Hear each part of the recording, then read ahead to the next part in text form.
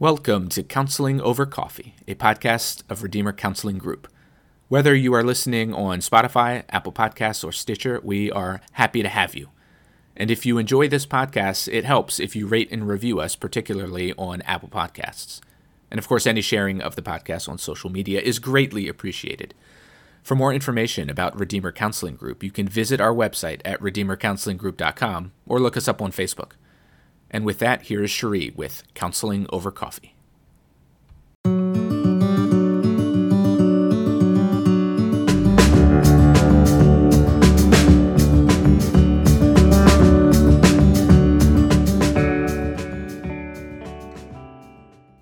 So for the past month, I've been deviating a little bit from my podcast format to talk about some current issues. First of all, about a month ago, 3 and 4 episodes ago, I talked with my son Jake, who's an Orlando attorney, and Benny and I explored our history with the pro-life movement, and then Jake helped us with some questions about the Dobbs decision that reversed Roe versus Wade, and it was just a really helpful, interesting conversation if you missed those and would like to tune in. And then last week and the week before, our son Joey was here with us talking to us about parenting.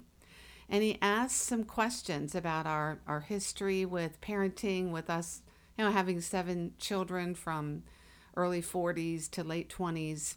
And we also shared very openly about ways in which our parenting philosophies and methodologies have adjusted a little over the years and ways that they haven't. So it's been a fun little visit with our sons. But today I'm back to wanting to talk about the issue of anger, and specifically, what can we do when loving an angry person makes life hard? Or what if I'm that angry person whose anger is negatively impacting those closest to me?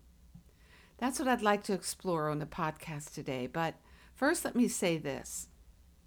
I'm sure that some of you listening have been deeply affected by patterns of anger, either your own or that of others. And perhaps you grew up in an angry home where you suffered physical or emotional abuse, or you're in a marriage to an angry spouse who seeks to control or manipulate or hurt you with anger.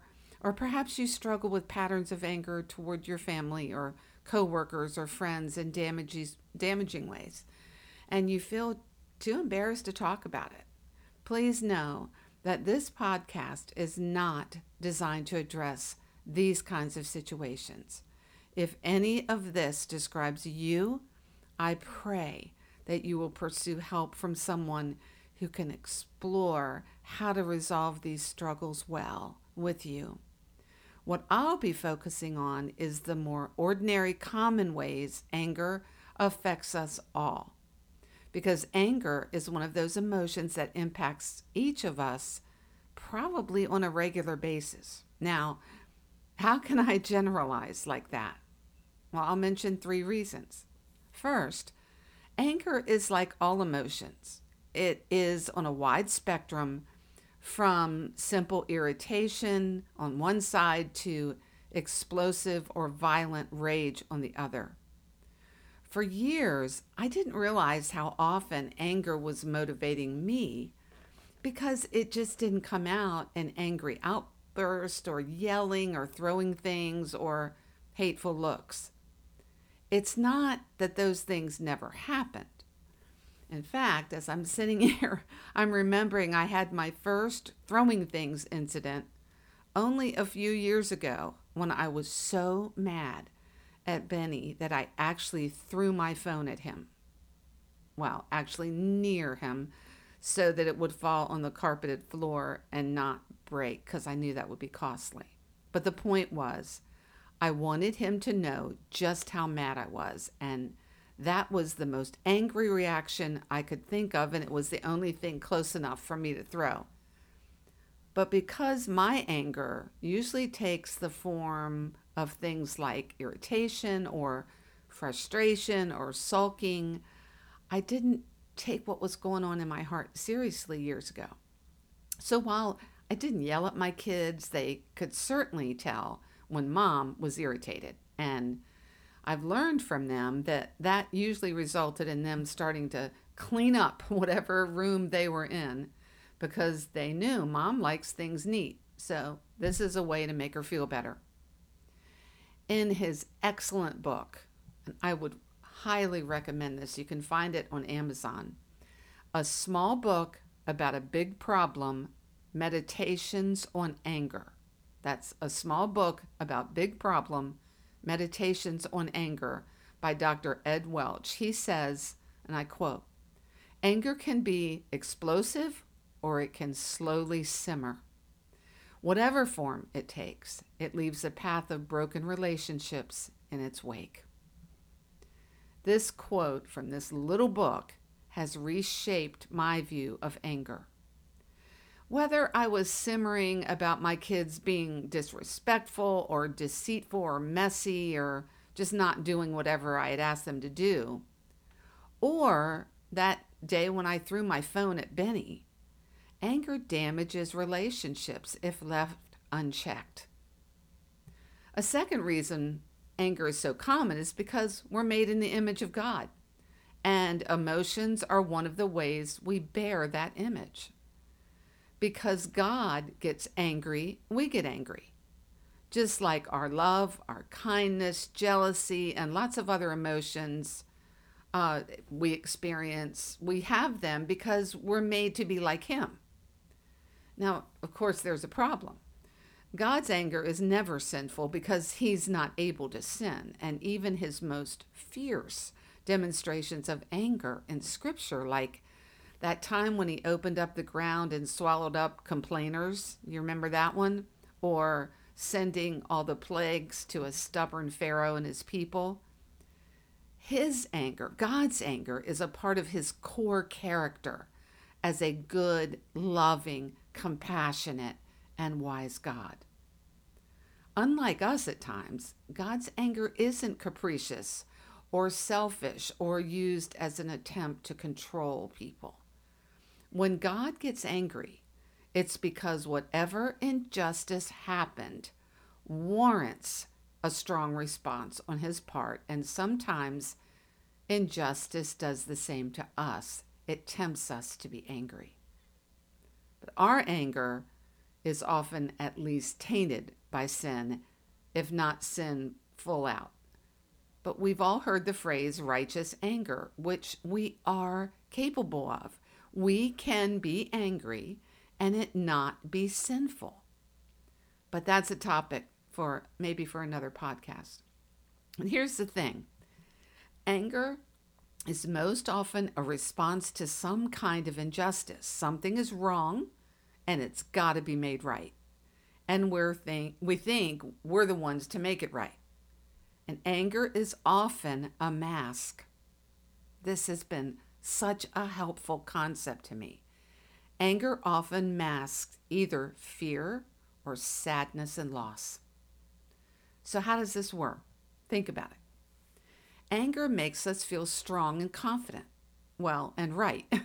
Anger empowers us, and some of us lack the courage to really say what we're feeling or thinking unless we're angry. Fear or sadness do the opposite to us. They make us feel weak and vulnerable, ashamed or scared or depressed. So many of us avoid these dark emotions and places by resorting to anger to return us to a place of strength and confidence. When you think about it, it makes a lot of sense. The problem is it's a false place of strength and confidence. If anger is empowering and brings confidence, assurance, and this feeling that we're righting some kind of wrong, then why would we choose feeling sad or anxious or lost instead? Let me introduce you to two people I know who are finding hope in exploring their struggles with anger rather than quickly pushing it aside and moving on or saying that quick apology. Admittedly, they turned to a counselor because they had tried unsuccessfully to overcome angry patterns in their lives with either excuses or incomplete confessions. And while these stories are real, the names in some of the situations have been changed for obvious reasons. First is Terry. Terry's a mom of several children, including a preteen daughter, who was dealing with a lot of guilt and regret over an increasing pattern of anger with the kids.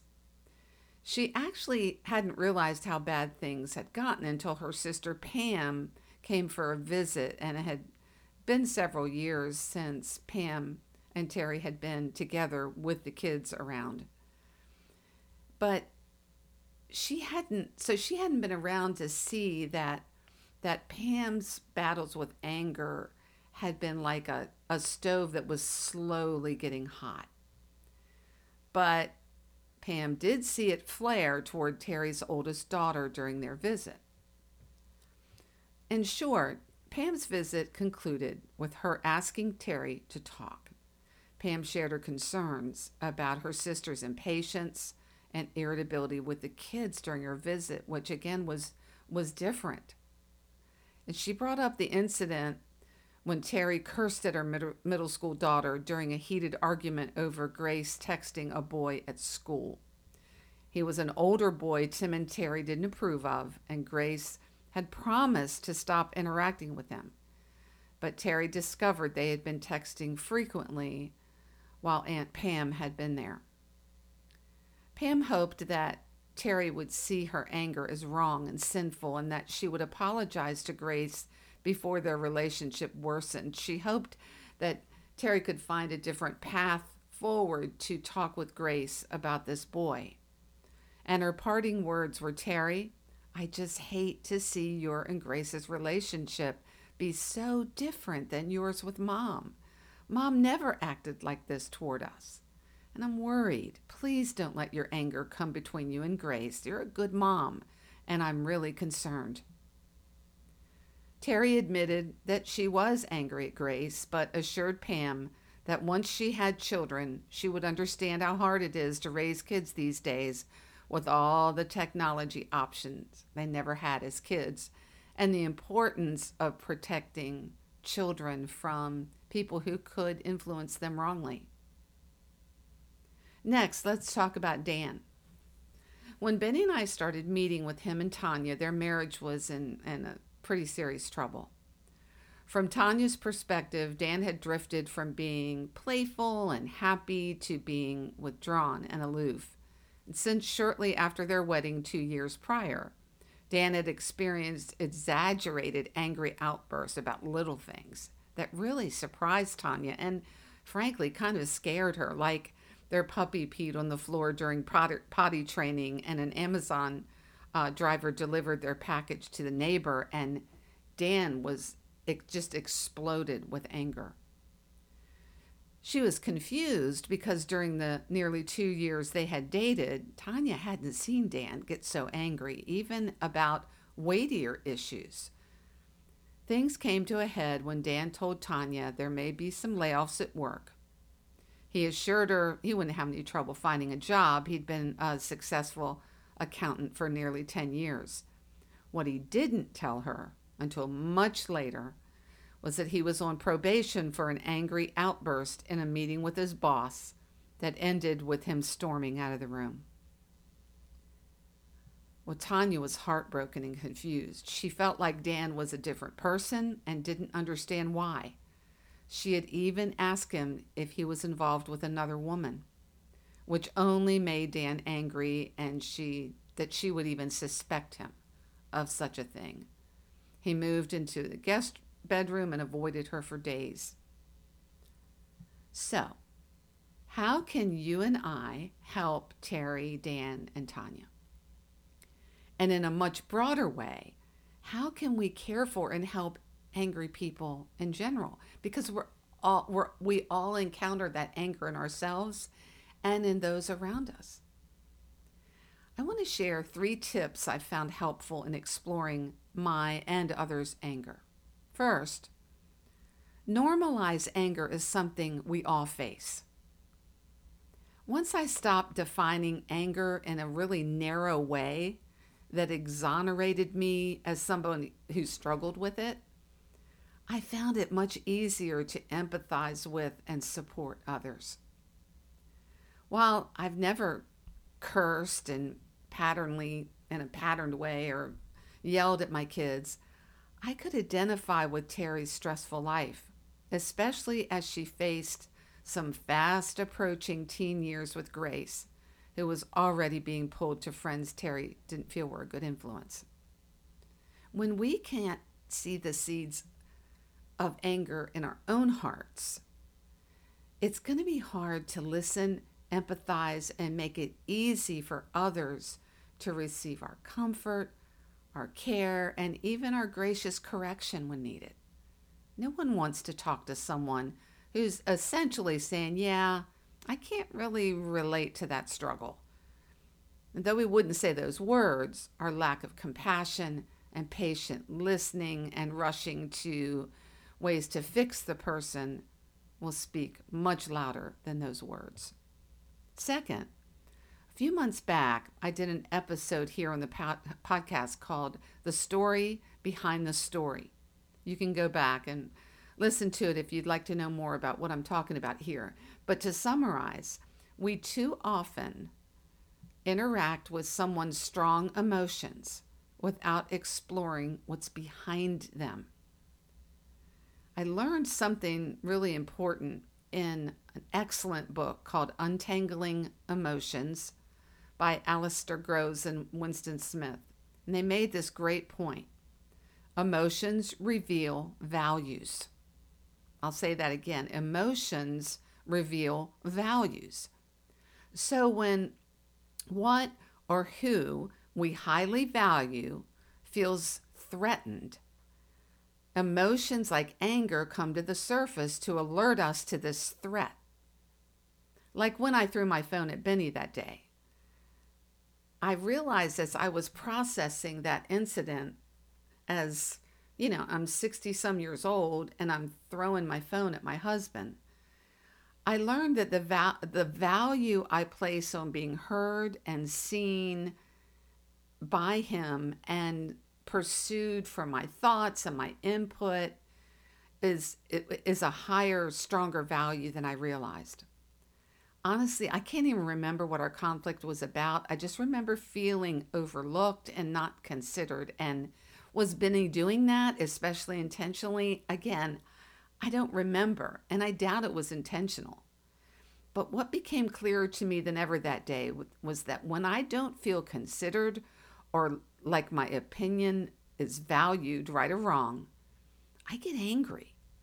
For years, that anger was often invisible because I wasn't prone to rage or outbursts like some of the other, quote, angry people I knew. But then, in a split second, and before I knew what was happening, something deep and under the surface in my heart erupted with, now you know how important this is to me. As I didn't say those words, but he saw my phone coming at him. While I later apologized to Benny for both my actions and the angry attitudes behind him, which was warranted, I should have done that. I knew that a quick apology and behavior adjustment wasn't going to help me long term. Why? Well, let's go back to Dan and Terry. Over time, I learned that Terry grew up in the church, but during her adolescence, she became sexually active with a boy in a neighboring town who was 3 years older. So if you remember Terry's story from earlier, you're going to start to understand where we're going here. No cell phones or computers made it possible for Terry and her boyfriend to spend time. And the only way she could do it was to lie to her parents that she was going to a friend's house. Within months, 15-year-old Terry learned she was pregnant. To make a very long story short, her and the boy's parents both felt the only solution was an abortion. For a couple of months, her boyfriend made a few attempts to check in on her, but then disappeared completely from her life. And other than the shame of the abortion, which was really hard and very weighty for Terry, what was most hurtful to her during that season and beyond was her mother's angry reactions and accusations that this wouldn't have ever happened if Terry had just listened to her warnings about that boy. This once warm mother and daughter relationship became strained as both women attempted to put the situation aside and pretend it never happened. Nearly 20 years later, the subject had never come up between them. And her younger sister, Pam, who was just 10 years old at the time, was told nothing then or now, including the superficial, sometimes forced relationship that Terry had with their mom. So, how can this information about Terry that I've just shared with you, the story behind the story, influence how we think about her battles with anger? And would Pam, knowing her sister's full story, change how she felt and communicated about her sister's anger toward Grace? The story behind the story, understanding what happened to Terry as a young teenager, doesn't excuse or defend her treatment of Grace, but it does help us to understand the why behind her angry reactions. Terry was battling a weighty amount of fear that Grace would repeat her tragic story. So out of genuine love and a desire to protect her daughter, Terry found false refuge in anger. She highly values family relationships and had desperately tried to build a different relationship with Grace than she has with her own mother. And this boy felt like that relationship was being threatened. Something wrong was happening that needed to be made right. Grace had to stop talking to this older boy who didn't share their family values before something really bad happened. So while fear made Terry feel weak and scared, anger made her and us feel protective, strong, and in her case, like a good parent. So, is it surprising that she chose angry control over the vulnerability of crippling fear? What was she to do with the thoughts that at the right time she might need to open up the shame and sadness of her own adolescence to her daughter, a story hidden in silence for nearly 2 decades? So for Dan, there was also a story behind the story of his anger. For nearly 15 years prior to getting married, Dan had viewed internet pornography on a regular basis.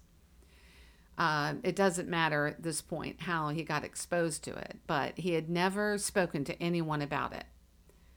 Even as a boy, he felt it was wrong. He knew it was wrong, and he felt guilty. And over the years, he made commitment after commitment to himself that he would stop. And he was far too ashamed to admit this secret to Tanya. He believed that this common myth and wrong assumption that once they were married and sex was a regular part of his life, the desire for porn would disappear. But all too quickly, he learned that physical intimacy with his wife didn't silence the urge for porn. Because while porn is certainly about lust and sex, it can also be about a lot more. Things like reward or comfort, false intimacy or control. It only happened a few times at first, but in the past year, porn was on his mind more and more, and his victories less and less. With the increase in what he later learned had become an addiction, he didn't see his problem because of, again, like I was narrowly defining anger, he was narrowly defining addiction to guys who looked at porn every day, and there was an onset of angry outburst at home and at work to alert him that he had a problem. Dan knew he needed help with his anger because both Tanya and his boss were being negatively impacted by his foolish outbursts. But what Dan didn't know was that the stubbornness and shame behind his anger was what was destroying his wife. He found himself at times consumed with fear about what she would do if she found out, not just about the porn, but about the lying and deceit and hiding that had been going on. Now, Tanya knew something was wrong and finally allowed the question of physical adultery to actually come out of her mouth. But what she didn't know was that Dan lived with a growing conflict in his heart. How could he continue to protect this secret life of pornography that he now longed for and was addicted to, while battling the shame and conviction that he needed to confess and get help? I won't say that Dan and Terry have put all the battles with anger behind them forever, but when the hidden issues of their hearts were explored, the story behind the story, they grew in both biblical conviction for their sin and in hope for change. And they are both understanding the importance of turning to God, not to porn or anger, when the fear or sadness or shame that fueled their attempts at self-protection through anger still come up. The Bible affirms this need to go to the story behind the story, the heart behind our actions and our behavior through Scripture. Proverbs 4:23 says, "Keep your heart with all diligence, for from it flows the springs of life," or the fruits of life, as one translation says. And Matthew, in his letter, chapter 15, verse 19, says, "For out of the heart come evil thoughts, murder, adultery, sexual immorality, theft, lying, slander, and I would say sinful anger." Anger and the fears and sadness and shame that fuel it come from hearts that want to avoid the weakness and darkness of loss and anxiety. This doesn't mean that our care for people excuses their sinful anger, because after all, they're really just afraid or sad. No, the opposite is true. Our care is ultimately targeted to ours and others' growth, which requires that we and they live confessionally, eager to see and repent of the sin that Paul says so eagerly entangles and chokes us. But the question is why? Why do we want to target the sin and the things that fuel our anger in our hearts? Because we want to live lives pleasing and glorifying to God. We want to love others long and well. These are the reasons why we pursue growth and change, not to protect ourselves from the suffering and the pain we all face in life. We roll up our sleeves and we explore our sin and our stories so that we can run with endurance the race marked out for us, a race Christ has run for us, and he calls us to follow in his steps, infused with his energy and with great assurance that we will one day hear those words, "Well done, good and faithful servant." Not because of what we've done and how hard we've worked to overcome, but because he gave us his life of perfect obedience in exchange for our sin and our shame on the cross. This is incredible news. And this big truth can actually affect our daily interactions with our wayward teen or our disobedient toddler or our arrogant coworker or an irritating spouse or roommate. This truth can come down and invade our everyday lives and struggles. Dan and Terry and I are learning to experience Christ in the fears and losses and shame and sadness in our broken lives, rather than protect ourselves from those hard emotions using anger. And again, why? Because someone didn't rush to confronting our sin. So we could then confess and turn to forsake it with the help of the Spirit of God. And you and I can do this very same thing for other angry people, one conversation at a time.